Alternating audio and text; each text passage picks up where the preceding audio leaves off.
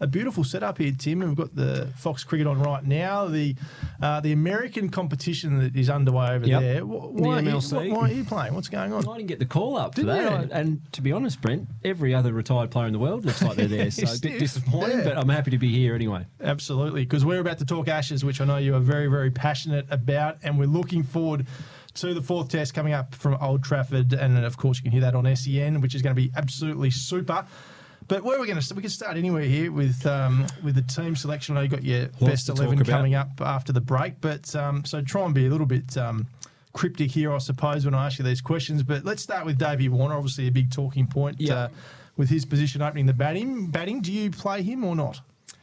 Yeah, I've always thought with someone as good as David Warner and with a track record as good as David Warner, I would prefer to give him one too many chances. I think he's going to go down, he is going to go down as one of the all-time greats. So I think he's got the track record. A huge test match, this fourth test. It's such an evenly poised series, and I'd be backing him in. I know I've probably said it for the last 12 months and he hasn't quite come good, but I think he's shown enough signs in the last couple of test matches, particularly if you think back to the World Test Championship final. He played well there, and he got a decent 60 in one of the innings, I think, at Lords, maybe. So a great player like him, I'm giving him one more chance. He's a good fielder too, isn't he? That's the other thing. Just his presence in the team can't be underestimated. No, it can't be. I'm not sure you're getting a game in a test match just because you can catch it first slip, though, which I think was suggested.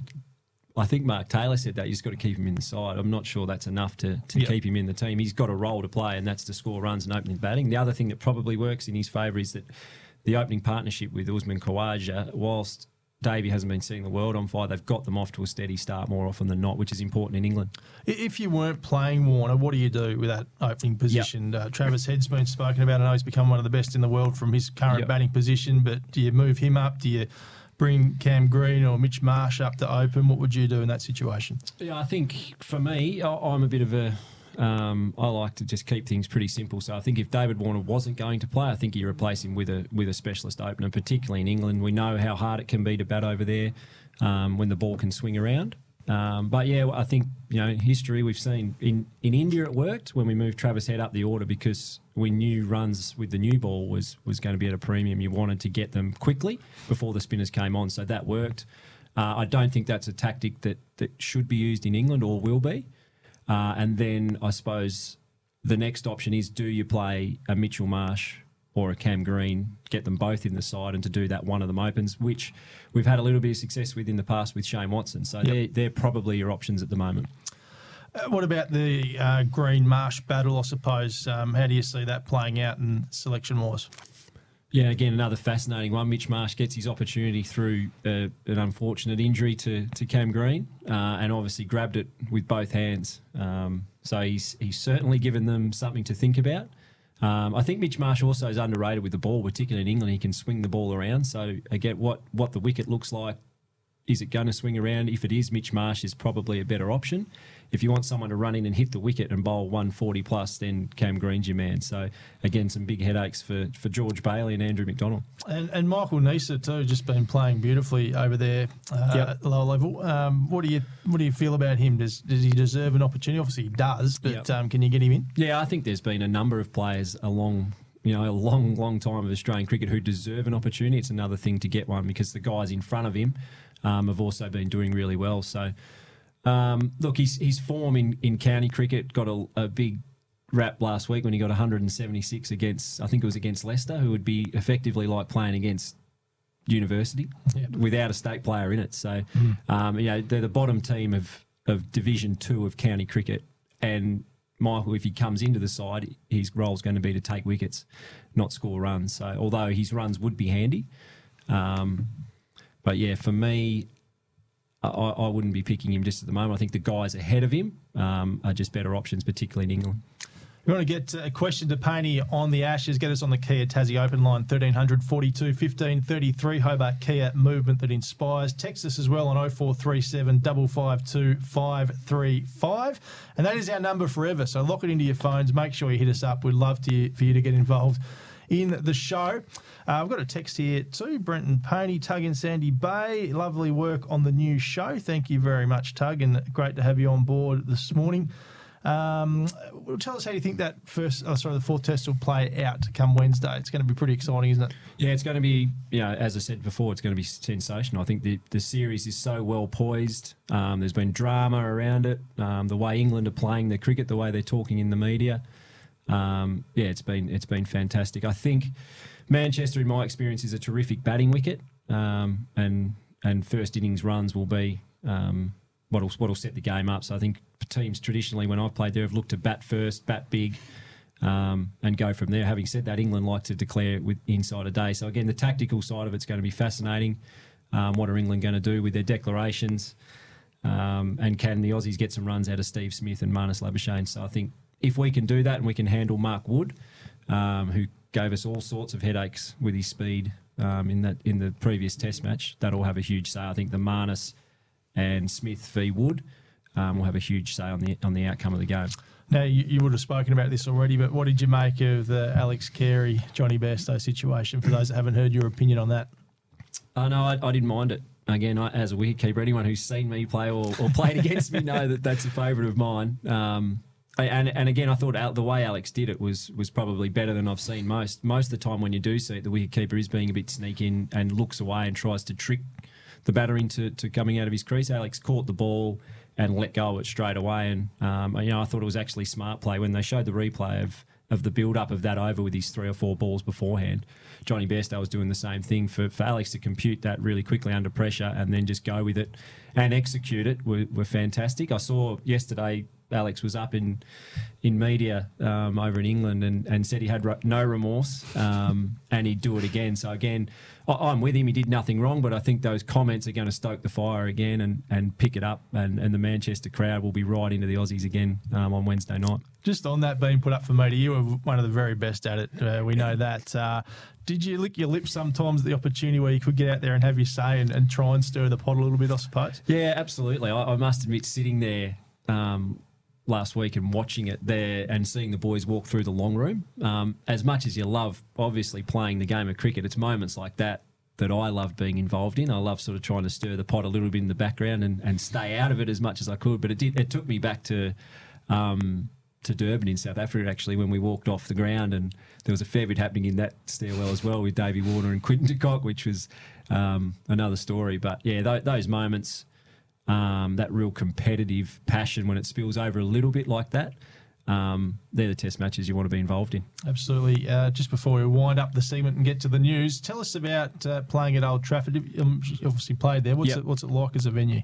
Yeah, it's a beautiful venue. I remember the first time I played there, the pitch was actually running in the other direction. So I played a T20 a long, long time ago when I was quite young.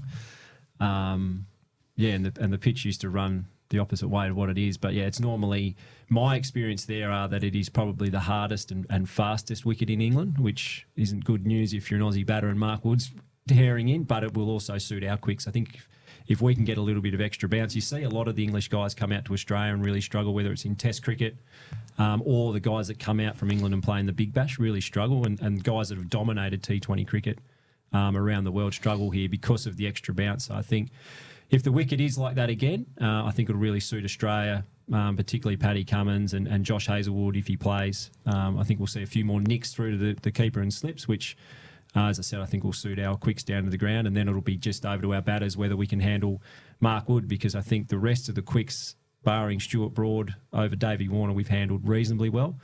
And thinking last night, actually, I hope they rest Stuart Broad because he's played the first 3 tests, and it might be a good way to get Davey Warner into the series. Yeah, true. We're right on 6:30. We're about to go to the news, but just a reminder, you can get us on the Kia Tassie Open line, 1300 42 15 33. Hobart Kia, movement that inspires. Text us as well, 0437 552 535. We've got a couple here to read out. Morning, guys. A lovely 15 degrees here in Brisbane. Have a great show from Fraser. Thank you, Fraser. And hey, boys, listening from Werribee in Melbourne, massive Tassie basketball and cricket fan. Go the map, and that's from Simon. So go the map. Go the map. We love the map here in Tasmania, of course. So we're going to get to the news on the other side of it. Tim Paine's going to reveal his Australian 11 for the 4th test.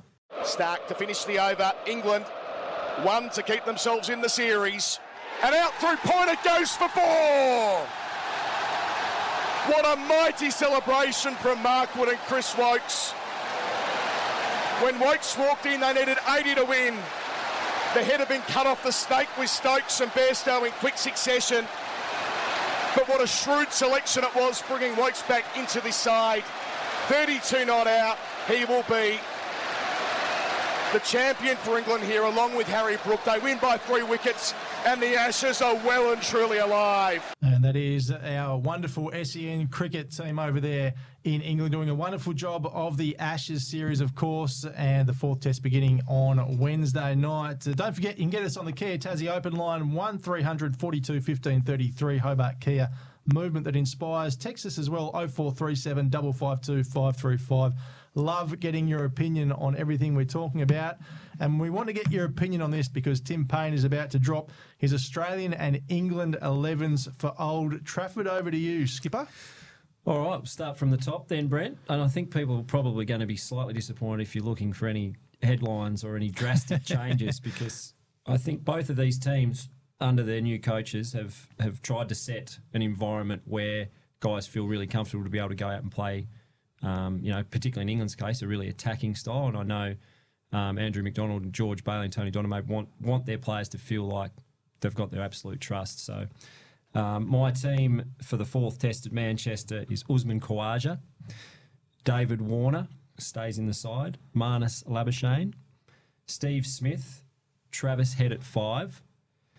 I'm sticking with Mitchell Marsh at 6. Alex Carey at 7. Mitch Stark at 8. Captain Paddy Cummins at 9. Todd Murphy at 10.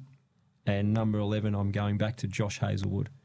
So the changes there, Hazlewood for Boland. Okay, and no Cam Green.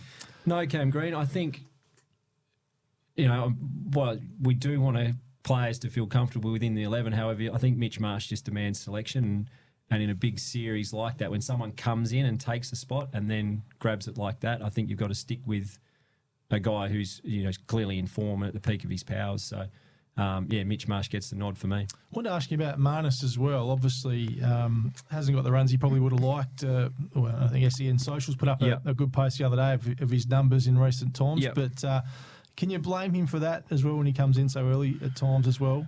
No, I don't think so. I mean, his job's to bat at number 3 for Australia. That's a tough job. And whether you're 1 for none or 1 for 220, I think Marnus will say himself he hasn't given the output that he would have liked in the last few months. I think something like his last 40-odd innings as a Test cricket, he's only passed 50 twice. So whilst there's been a lot of focus on David Warner's form, I honestly think if Marnus doesn't score runs in the next few tests, then that conversation will start to happen about him, and it will be interesting because it's the first time in his career where he's had a long run without scoring runs, and he's actually been batting okay, getting lots of starts, which is unlike him. Normally he's great at converting, but I must admit last week watching him against Mark Wood, he wasn't on his own, but he did look a little bit out of touch. So hopefully, as I said in the last segment, if him and Steve Smith can find a bit of form, it'll go a long way to us winning this Test match. Who is the next number 3 for Australia if he wasn't to play? Oh, that's a great question. I should have saved that for questions without notice, which is a very coming good up. Question. I'll let you have a think about it if you like. Well, no, they've showed in their squad. They've got Marcus Harris, he could bat 1, 2 or 3. They've got Matt Renshaw, who they've shown can bat either opening or right down to 5. And then the other interesting option is Green or Marsh. If we want to get both those all-rounders in, if we think both of them are in our top 6 best batters, which they could be if they're both in form, that's also another option. Tell us what you think of Tim Paine's Aussie 11 on the Kia Tassie Open line, 1300 42 15 33. Texas as well, 0437 552 535. One more thing on that selection is obviously Scott Boland's gone out of the side for Josh Hazlewood, but I've heard a bit of commentary in the last week or so about Scott Boland's form and even his career, being exposed per se and probably not playing a lot of Test cricket going forward. I think you only have to look back to the ICC Championship final where he absolutely bowled the house down when conditions were in his favour. And the 5th Test match is back at that ground, at the Oval. I think any wicket where you get some slight up and down and some slight sideways, Scott Boland is as good as anyone in the world at exposing that. So I think some of the calls that he might be done or he's going to find it hard to get back in are a fair way off. Because I know when Scott Boland gets the right conditions, he's an absolute handful. All right, on to your England 11 then. Let's go with that. England and 11 done here. I can't even remember who played in their last one, but I'm staying with the openers who have done really well, actually, or better than I thought they would do. But having said that, they've produced flat wickets for a reason, and I think one of those reasons is because of the defence of their 2 opening batters, but the way they attack and get the game moving has been great to watch. So Crawley, Duckett, they tried Harry Brook at 3 last Test match for the first innings, and I think very quickly realised that that's not going to work. Doesn't suit him, doesn't suit them. So what I mind in the second innings is Moeen Ali. So I'm going to go with him again, just ahead of Dan Lawrence, who's the spare batter in their squad, who did score 100 in county cricket last week. But I think Moeen Ali obviously gives them some spin overs, and he allows their batting order to be really deep with Bairstow and Wokes coming in. So I'm going Moeen Ali at 3, Joe Root at 4. Harry Brook back to 5, Ben Stokes 6. Johnny Bairstow stays in the squad and team at 7. And again, I know looking down that order, if Johnny Bairstow, I know he's been in horrible form, but if he walks to the wicket at 7, you are worried. I can tell you that as someone who's played against him. He's absolutely dangerous. Chris Wokes, Mark Wood, Stuart Broad, if he's not rested. I think he's bowling the house down at the moment, just be whether his body is up to playing 4 tests in a row. And then the number 11, I've been tossing up all weekend between Big Robbo or Jimmy Anderson. And I think from a selection point of view, they probably should pick Robinson if he's fit. However, I think Ben Stokes and Brendan McCullum will pick Jimmy Anderson because it's at his home ground. I think they'll try and draw on that sort of emotion and try and get a reaction out of their players, and it'll bring the crowd right into it when Jimmy Anderson's running in. So that and the fact that I don't like Ollie Robinson, I'm going to pick Jimmy Anderson. Oh, that's a story for another day. We might delve into that when we have the time. But so pretty comfortable keeping Bairstow, and I want to talk about Ben Stokes. I'm not comfortable. You're not comfortable? No. His keeping has been woeful, let's be honest. But again, I've played a lot of cricket against Johnny Bairstow, and normally his keeping's been pretty good. I think he's obviously coming off a really long and horrible injury, a big layoff. And to step straight back into international cricket's been hard for him, no doubt. I don't think he'll have another Test match as bad as he did with the gloves, but as I said, certainly with the batting, he's a dangerous player at 7. He suits the Bazball mentality. He'll come out and be ultra aggressive, and when you got someone like that at 7, Chris Wokes at 8, they just keep on coming, these guys that can score runs, even Mark Wood. So whilst his glove work's been below par, I can understand why they're sticking with him because he is a match winner.